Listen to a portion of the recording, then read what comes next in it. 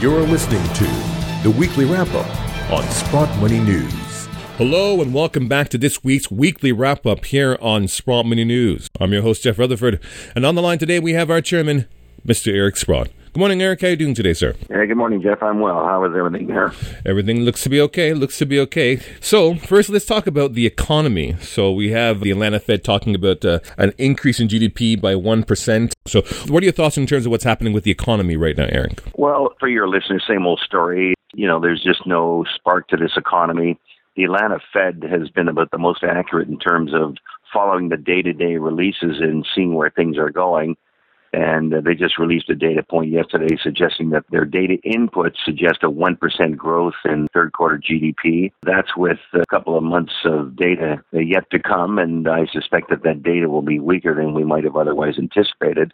So yet again, you know, we start the year at 3.5, and we'll probably end the year at 0 for about the fourth year running. Plus, we have these consumer sentiment indices all kind of hitting new lows here, whether it's a Bloomberg Comfort Index, the Gallup polls, Consumer Confidence Index from the University of Michigan.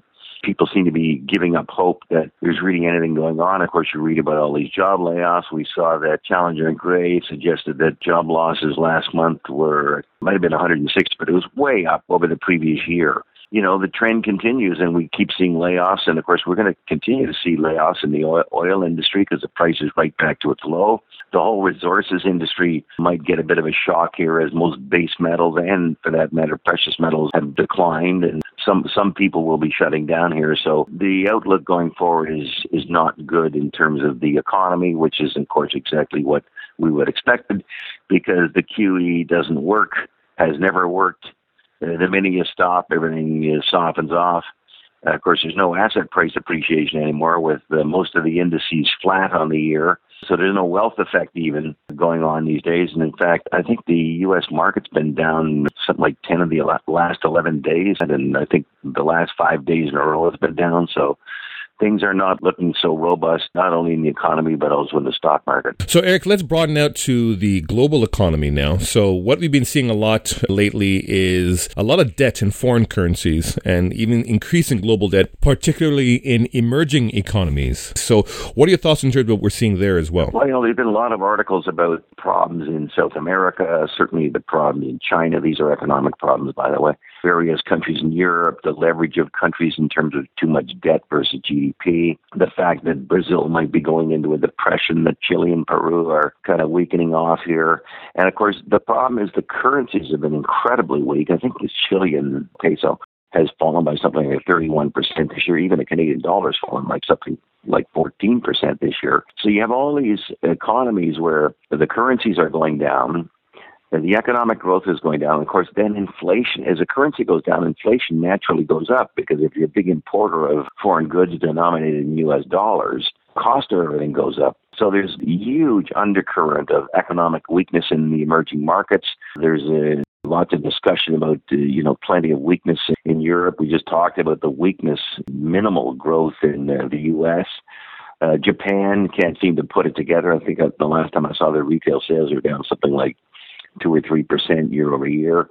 So, and China, of course, is a whole other story. We really don't know what's going on over there in the sense that we know there's a big slowdown going on in manufacturing. The market is still very, very vulnerable to crashing. It's had a huge correction here. I think there's become much more distrust about these growth rates that China suggests they're having, and lots of people are questioning whether there's truly any growth there. So on a worldwide basis, and of course we get the IMF and the BIS and all these various agencies downgrading world growth. So it just seems very commonplace here. And, it's tough to reverse that slide when you're already at zero interest rates.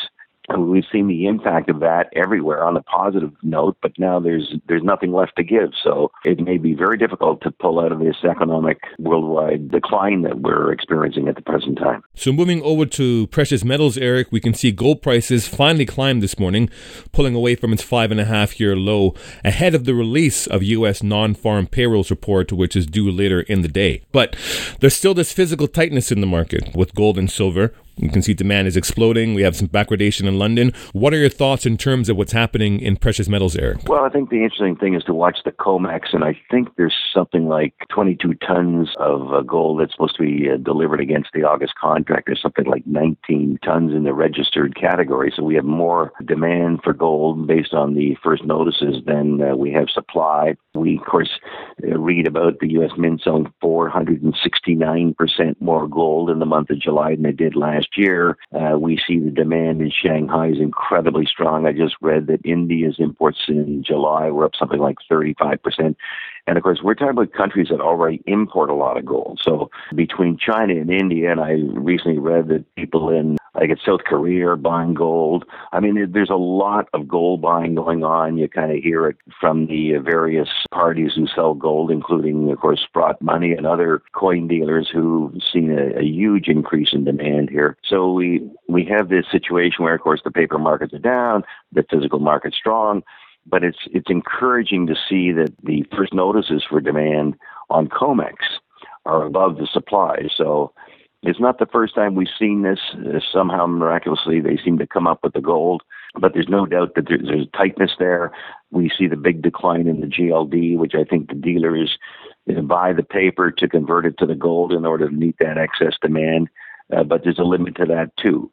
So I think everything from a supply-demand point of view is good. We see production in silver going down. We see production in gold going down.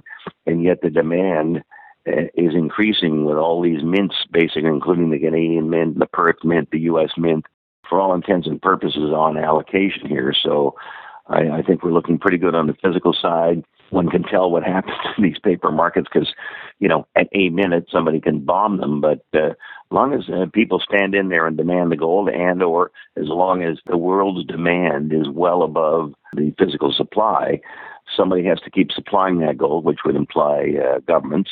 And I swear the day will come when they'll look in the cupboard and say, well, it's pretty well over here. So that the rigging of the markets will end. So we have that to look forward to. Excellent, Eric. Always good to end on some hopeful words. In that regard, Eric, as usual, we always like to hear your insight here on the Weekly Wrap-Up, and we look forward to speaking to you in the weeks to come. Okay, Jeff, let's hope for a better week. Thanks. And to our listeners, thank you for listening. This is Jeff Rutherford for the Weekly Wrap-Up here on Sprott Money News. Have a great weekend.